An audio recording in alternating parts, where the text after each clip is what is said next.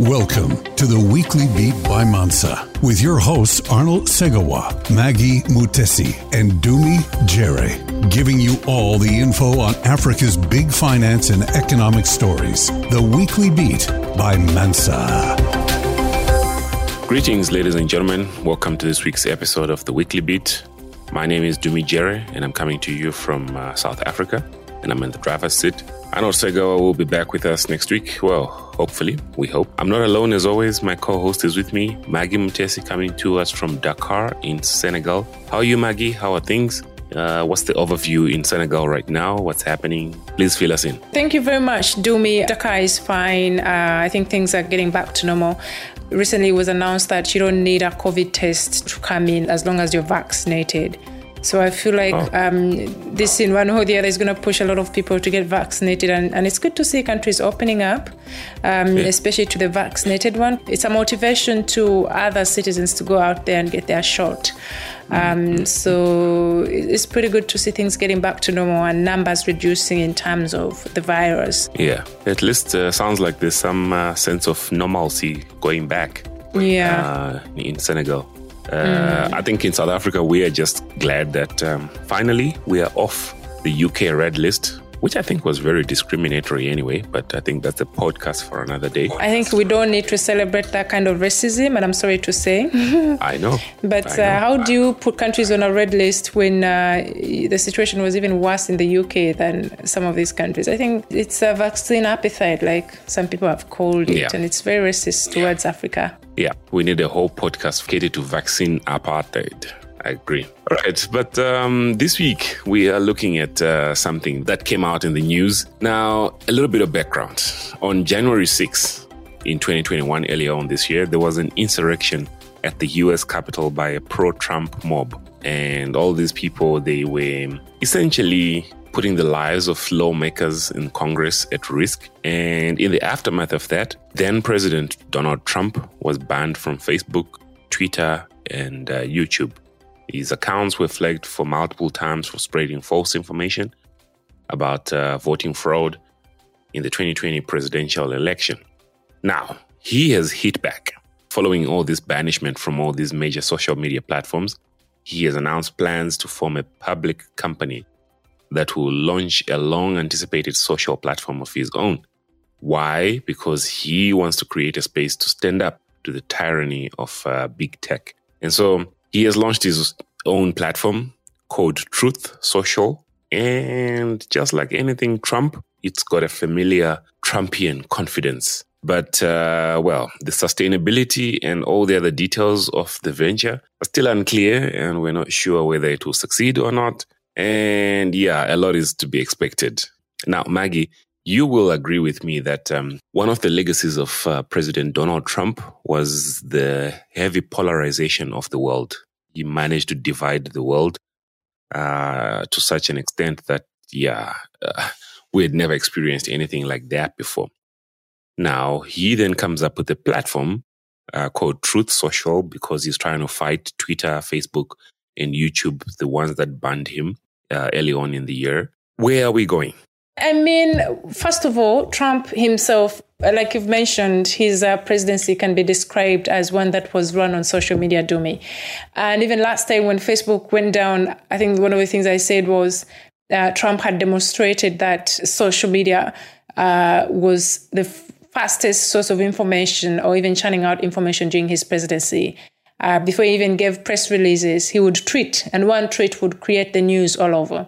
Himself is a brand. He has worked on reality TV shows. We know this. He has, and the interesting bit about Trump Social is that it's not just a social media platform. It's Trump Media and Technology Group that is combining podcasts, combining broadcasts and having social media companies. And we've seen a lot of investors, running to the shares went up on the day that he announced. So I saw. I know, which is quite interesting.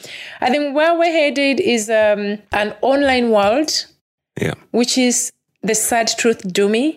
We depend on these platforms. We depend, any type of information or anything depends on social and all of this. But I think also this platform or entire media house is also built around Trump. If you took him out of the picture, I don't know if it would be something the way you see Twitter, which has... And the question is he able to get the over 200 million users, for example? Twitter has over 200 million users. Is he able to get that amount of people on his platform truth? Unfortunately, Dumi, I think he's able to actually pull that through. So he says he's fighting the tyranny of these platforms, but honestly, to some point, it just feels like somebody has to take away that monotony. And it's the same thing I said last time, that somebody has to break it, because I think we depend so much on this, and something has to really happen. Scary as it may sound, and I think you're actually very right, that he may actually reach those kind of users. Because even when we look at the US election, one thing that we need to keep in mind all the time is that over 70 million people voted for this guy. And that tells you he still commands a voice. He still has a following. He still has people that believe in his ideologies. However twisted we may feel that they are, but there are people out there who actually believe in him as well as his ideologies. For me, I think the one thing that I found funny, or ironic, but at the same time funny, is that I vividly remember CNN, the cable news network. They had, or rather like a count. Whenever Trump stated a lie, they would count that number. And the last time I was following, I think that number was in the 5,000s of the lies that he had told. And the same person then comes up with a social media platform called Truth. So, no, I'm like, he's launching it close to, he said he's coming back in 2024.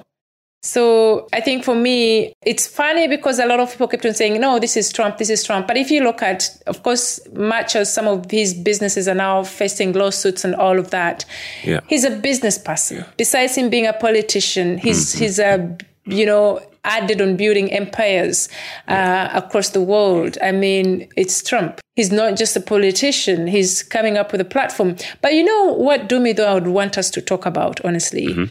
It is the idea that the Western world understands the role of media, the role of these platforms in not just information, but they know this is where the power lies. And even when it comes to investment and business, which is why we're doing these podcasts like these, is that people consume information, and every decision that they take on a daily basis is determined by the things they watch or they listen to. And the question is, and this is why I want you to just let me know what you're thinking. I just feel like this entire war all over, we have China coming up with the TikToks, and of course, maybe they're taking their data and a lot of other things you'd think of. But I just feel like, where are we in Africa?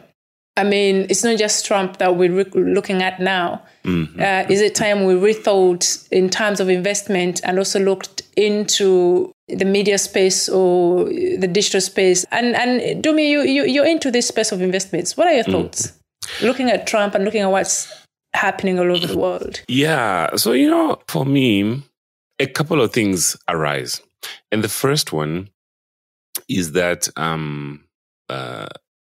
as we discussed on one of the other podcasts, there's an overdependence on these platforms that come from US and America and all of that.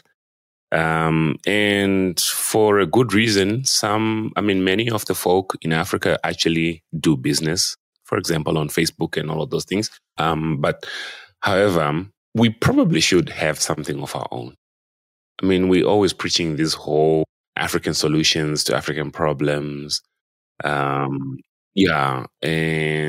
yet we still continue to consume most of the products that are given to us or chalked down upon our throats from Americas and Europe and so forth.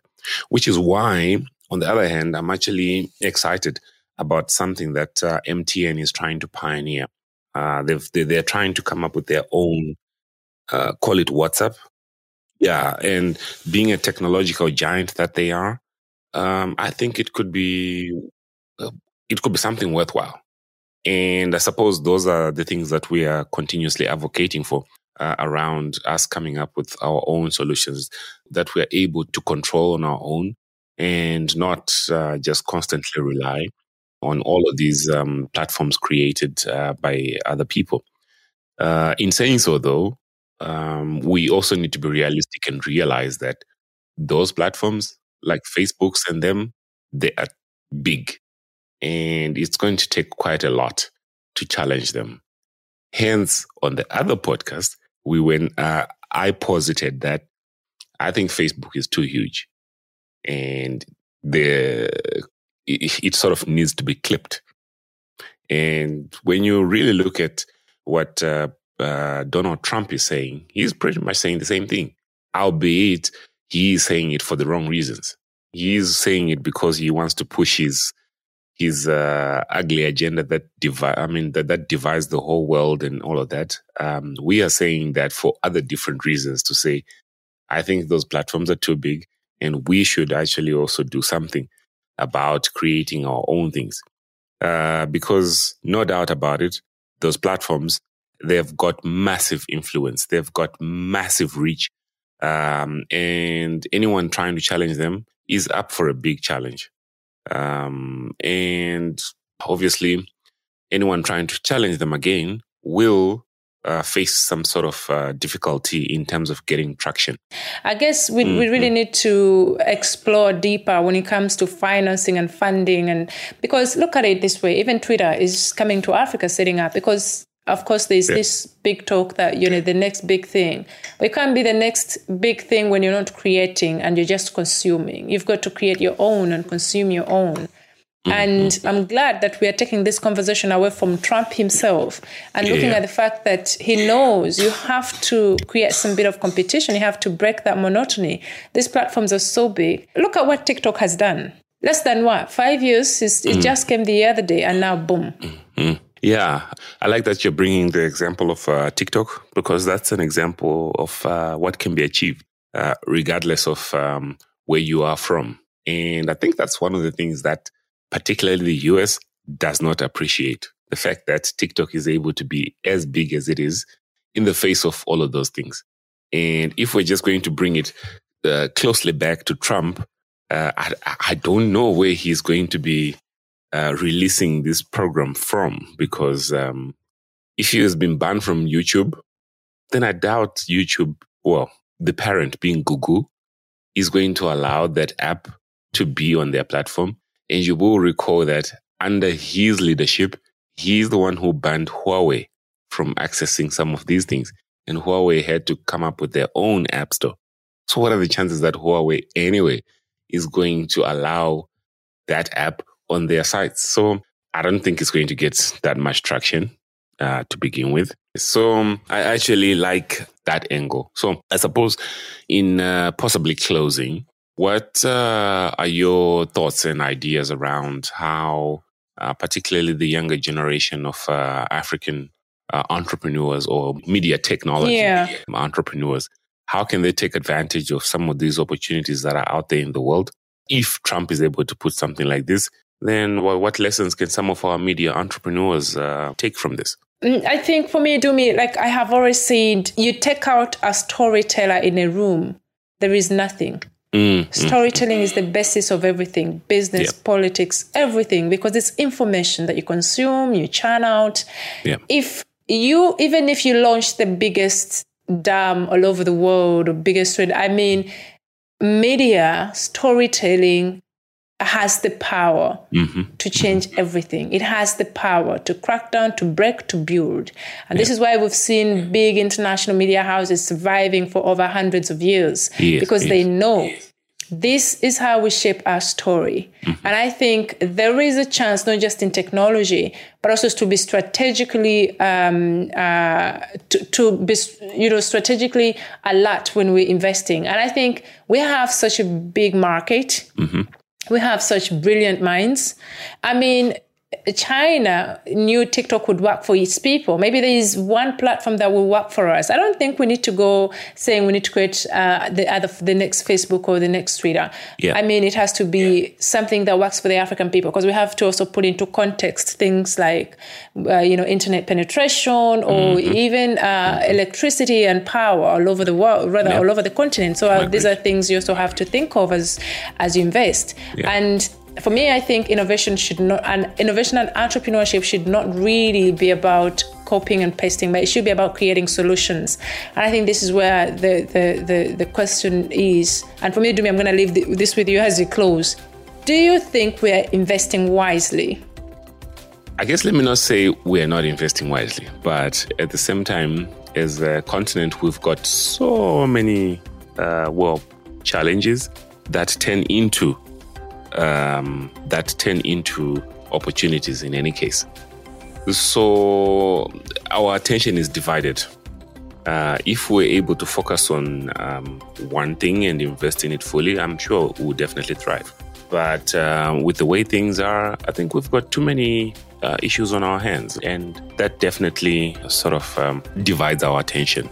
And it sees us putting some effort, but not enough effort in things.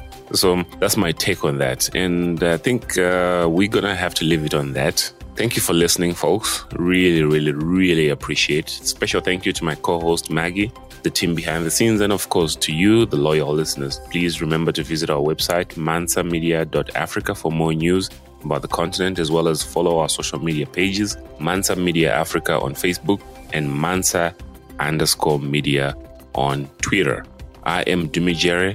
Until the next time, here's to peace and profits. The Weekly Beat by Mansa, with your hosts Arnold Segawa, Maggie Mutesi, and Dumi Jere, giving you all the info on Africa's big finance and economic stories. The Weekly Beat by Mansa.